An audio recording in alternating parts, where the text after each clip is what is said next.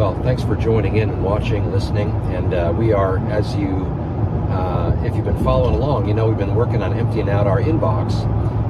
Comments that come on our YouTube channel or emails that come into our info@calvarychapelfranklin.com email address. If you want to submit a question, comment, thoughts, any of that kind of thing, we welcome that and invite you to do that. And so we've been taking some time now trying to answer some of the questions that have been coming in. And this one comes from Mar D. And this is a good question. It has to do with the idea of the fullness of the Gentiles coming in.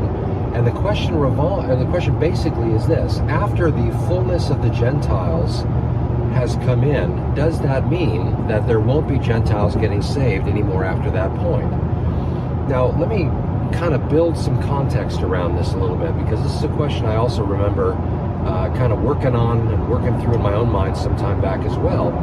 And so it's a good one. And I always love coming back to this area I want to talk about here for a minute, because I think it's good to just have clarity and to understand where these questions fit into the overall scope of what's happening in eschatology. When we talk about the fullness of the Gentiles coming in, that is a statement that speaks about sort of a marker in God's eschatological unfolding of his plans. In Daniel chapter 9, I'm going to briefly go through this. And again, for those who are really familiar with it, it's refreshing just to kind of go through it. But for those who aren't familiar with this is just an instructive and important thing to be aware of, and especially in the context of a question like this. In Daniel chapter 9, we see where Daniel is given a prophecy. It's called the 70-week prophecy of Daniel. And these 70 weeks that are spoken of here, I'll invite you to read Daniel chapter 9, verses 24 through 27, where the angel comes and gives this prophecy to Daniel. And the prophecy begins with the statement that these words are for your holy people and your holy city. And then he goes on and gives the prophecy. And Daniel's people are the Jews. He's Jewish. He's a captive in Babylon at this point. But his holy people are the Jews, and his holy city therefore would be Jerusalem. And so at the outset of this prophecy, we are told who is the focal point, and it is Israel in specific that this prophecy has to do with. Now, the 70 weeks that are described here, a list of things need to come to pass in the course of this prophecy being fulfilled, among which, most is still yet to be fulfilled, actually, like putting an end to sin and all that kind of thing. You could certainly speak of the idea of it being dealt with in Christ, but the idea of sin being done away with entirely, not quite. We'll see that happen in things like the millennium and that, which, again, is part of the scope of what is yet in store for Israel and fulfilling of the promises God has made to her. But in these 70 weeks, there are 69 that lead up to the arrival of Messiah, at which point, as Daniel is told, he will be cut off. In other words, he'll be killed, but not for himself. It's an interesting way that phraseology works there. But after that 69th week, the Messiah arrives, he is cut off or killed, not for himself. And then there's this 70th week that is left hanging out there. And the 70th week is one that we're still waiting waiting for it to come to pass. And so in that 70th week, a lot of things happen. And I'll kind of connect the dot here. That 70th week of Daniel is the last 7-year period. That 70th week is the last 7-year period of that prophecy. But as it turns out, that is also the last 7-year period of time of human history as we know it, before the arrival of Messiah to establish his kingdom. The millennial kingdom, as we read about in Revelation chapter 20, and also elsewhere throughout the Old Testament. This is a promise that God made ultimately to Israel that will be fulfilled when Messiah comes and establishes his kingdom. That happens at the end of that 70th week of Daniel. And so this prophecy is a very significant one. It's also a very instructive one, and it helps us understand a very important point. And this is why I explained just briefly that little bit. Because in terms of the question, when the fullness of the Gentiles comes in, that is the point at which the last Gentile that will get saved, and here I'm going to answer the question and kind of build it into this cake that that we're putting together here. The fullness of the Gentiles coming in does not in fact speak to the last Gentile that will ever get saved, but it's the last Gentile that will get saved prior to God returning his focus of his eschatological program back to Israel. Currently, we're living in the gap between the 69th and 70th week. We're living in this time called the Age of Grace, or the time of the Gentiles, or the church age, as it has been since the book of Acts. And so, between whether it's Acts chapter 2 or Acts chapter 9 is a discussion for another time. But in any case, from the point of the book of Acts, we have been living in a period of time known, this I can say for sure in Acts chapter 2, we've been living in a period of time known as the last days. Peter says this in quoting Joel chapter 2 in Acts chapter 2, when he explains what's going on with this outpouring of the Holy Spirit on the day of Pentecost. And so we are currently living in a period of time known as the last days. They will culminate in the unfolding of Daniel's 70th week, or the last 7-year period of time that was given to Daniel in that prophecy. Where that fits biblically, if you open your Bible, to Revelation chapter 6, verse 1 is where the 70th week begins. And this is where the Antichrist comes on the scene. In Daniel's prophecy, this is mentioned as the Antichrist, or this man that will come and will sign a peace covenant with Israel. And in the middle of that 70th week, he will violate that covenant. We come to understand that the way he'll violate it, we know this from other places like Daniel chapter 11 and 12, Matthew 24 verse 15, 2 Thessalonians chapter 2, where the Antichrist, as we know him, this man of sin, son of perdition, as Paul refers to him, will go into the holy place, and he will declare himself to be God, and he'll demand to be worshipped above all that is called God. In concert with this, in Revelation 13, also connected with this, he will, with his partner, the false prophet, establish the worship of Antichrist. He will demand to be worshipped. False prophet will build a statue, an image of the beast that will, and we presume it's a statue, but an image of the beast that will be the object of this worship. And so this all happens in Daniel's 70th week. It's called the abomination of desolation, spoken of by Daniel the prophet. Now, all of this stuff I have just now been describing in these last couple of minutes, revolving around the 70th week of Daniel, is very important to understand, because once that last Gentile, prior to the that 70th week starting, that's what is being spoken of in Romans chapter 11 verse 26.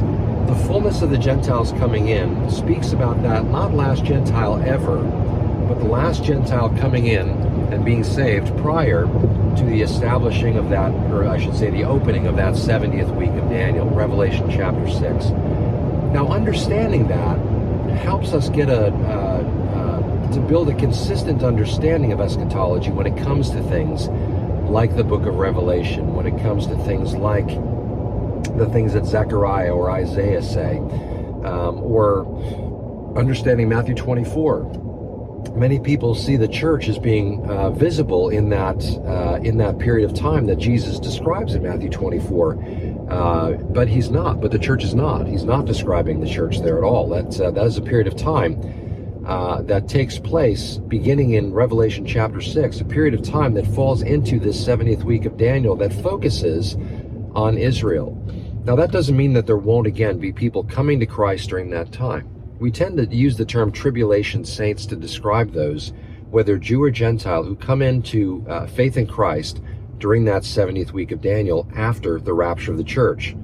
I should point out at this point that there is debate within the Christian church, good faith debate and disagreement about when the rapture happens. Some would put it, as I would, before Revelation chapter 6. Very likely, I think it's very possible that that sort of a typological view of the rapture is given in Revelation chapter 4. I don't stake everything on that, but I think it's a reasonable, sort of note to take from that. But certainly before Revelation 6, that's where I would put the rapture. Others would wait till much later. Another position called pre-wrath, for example, puts it a little bit beyond the midway point, or the middle of the tribulation period, and about halfway into the last half of the tribulation. And so There's debate about, again, where the rapture might fall. I happen to think that discussions like Daniel's 70th week and the focus of these things, and I happen to think there's a really strong argument made for the pre-tribulation view. But again, it's a debated issue. But that being said, these are all the kinds of things that enter into this discussion. So to answer your question, and I, of course, obviously have an impossible time answering short questions briefly, but again, hopefully there's some instruction that's useful in this as we kind of build on these ideas. But to answer your question, does that mean no Gentiles will get saved after the fullness of the Gentiles comes in? No, it just means that it's just speaking to, I should say, the idea of the last Gentile who will get saved prior to the rapture. And then once the rapture happens, or that last person gets saved among the Gentiles in this age of the Gentiles, after that point, or at that point, the rapture will take place, or around that point, the rapture will take place. We'll be whisked away, swept off our feet by our bridegroom. And then God will once again put his focus primarily on Israel as the instrument through which he unfolds the rest of his purposes. Again, culminating in the establishing of the millennial kingdom by the Messiah. When he returns in the clouds and every eye sees him, Israel, those believing Israel at that point, or those who will come to faith at his return, will look upon him whom they've pierced. And those among the Jews will weep as one weeps over an only son. And it'll be this both terrible and beautiful time when there is the putting down of the Antichrist and the false prophet. They're cast into the pit. Those Jews and Gentiles that have come to faith after the rapture during this 70th week will look upon him with great anticipation and celebration as he's come to rescue his people, Israel, the remnant that has gone into hiding under the reign of Antichrist. That remnant that we gather from Zechariah chapter 13, speaking of a third of Israel coming through this period of time. If in fact that's what Zechariah is referring to, then 2/3 of Israel will be wiped out under Antichrist, and a third will survive to enter the millennial kingdom, along with, again, those Gentiles that come to faith during that period of time.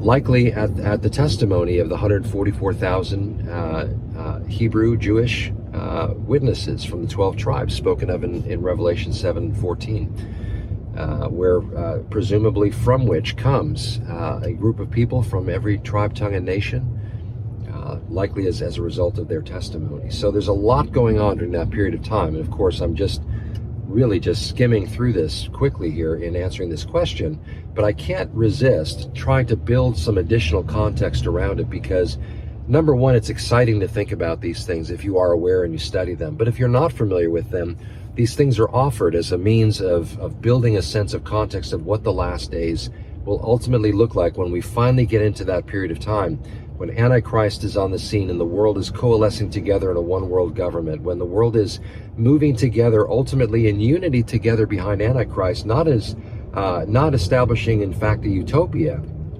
but instead establishing a society, a global society that will resist Christ at his return, except of course for those who come to faith during that period of time.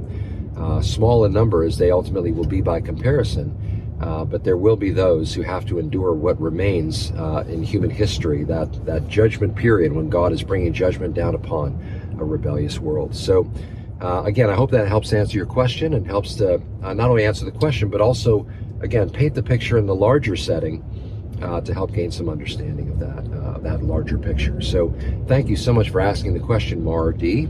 And again, as we said at the beginning, if you have any questions or comments, anything like that you want to share, you can do that by commenting on our YouTube channel below each video.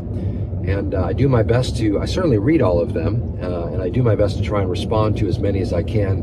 And many of those I do, again, try to approach by posting about them and answering those questions so that others might glean as well. Or if you want to email me, you can do so at info@calvarychapelfranklin.com. You can also watch these videos on a growing number of platforms. We have them available, of course, on YouTube. We also feed into our channel on Rumble as well. We post them on Telegram as well. That's becoming something I'm starting to use more and more. You can go to our website at calvarychapelfranklin.com, and I try to keep these videos posted regularly on there, as well as our Sunday mornings and Wednesday night studies, which are about to resume. And then, of course, you can go to my own personal website at parsonspad.com. And from there, you can watch these videos. You can also see them categorized, and you can follow series and all those kinds of things. You can also subscribe to the audio version if you want on your favorite platform. If you like to listen on iTunes or any of those kinds of things, you can subscribe there as well. So anyway, thanks again for watching, for listening, for joining in. And until next time, may the Lord bless you, keep you, make his face shine upon you, be gracious to you, and give you peace forever. Father, we're very, very grateful for your grace toward us. We're thankful that we're living in days that will very soon see the return of Christ to establish his kingdom. We thank you that even prior to that, our bridegroom, Christ himself, will come and snatch us away and take us home to enjoy that marriage supper, and then to come back and return and to ultimately rule and reign, even as it says in your word. And so thank you, Lord, for the purposes and plans you have, not only for the church, but also for Israel. We thank you for the faithfulness that you've demonstrated toward them. We thank you that we can look at your faithfulness toward them and be encouraged in your faithfulness toward us as well. Lord, we love you and thank you for all that you are and all that you do. We pray that by your Holy Spirit and by the power and such that you give us, help us to not only endure this time as we wait for Christ to come for us, but help us to thrive, to live in such a way as to bring glory to you, to be about your business, to be applying our hands to the plow and moving forward with kingdom business, looking forward to that day when we finally realize the fullness of the redemption and our citizenship in heaven. Thank you, Lord, so much. We love you and praise you for all of this, and ask this in Jesus' name.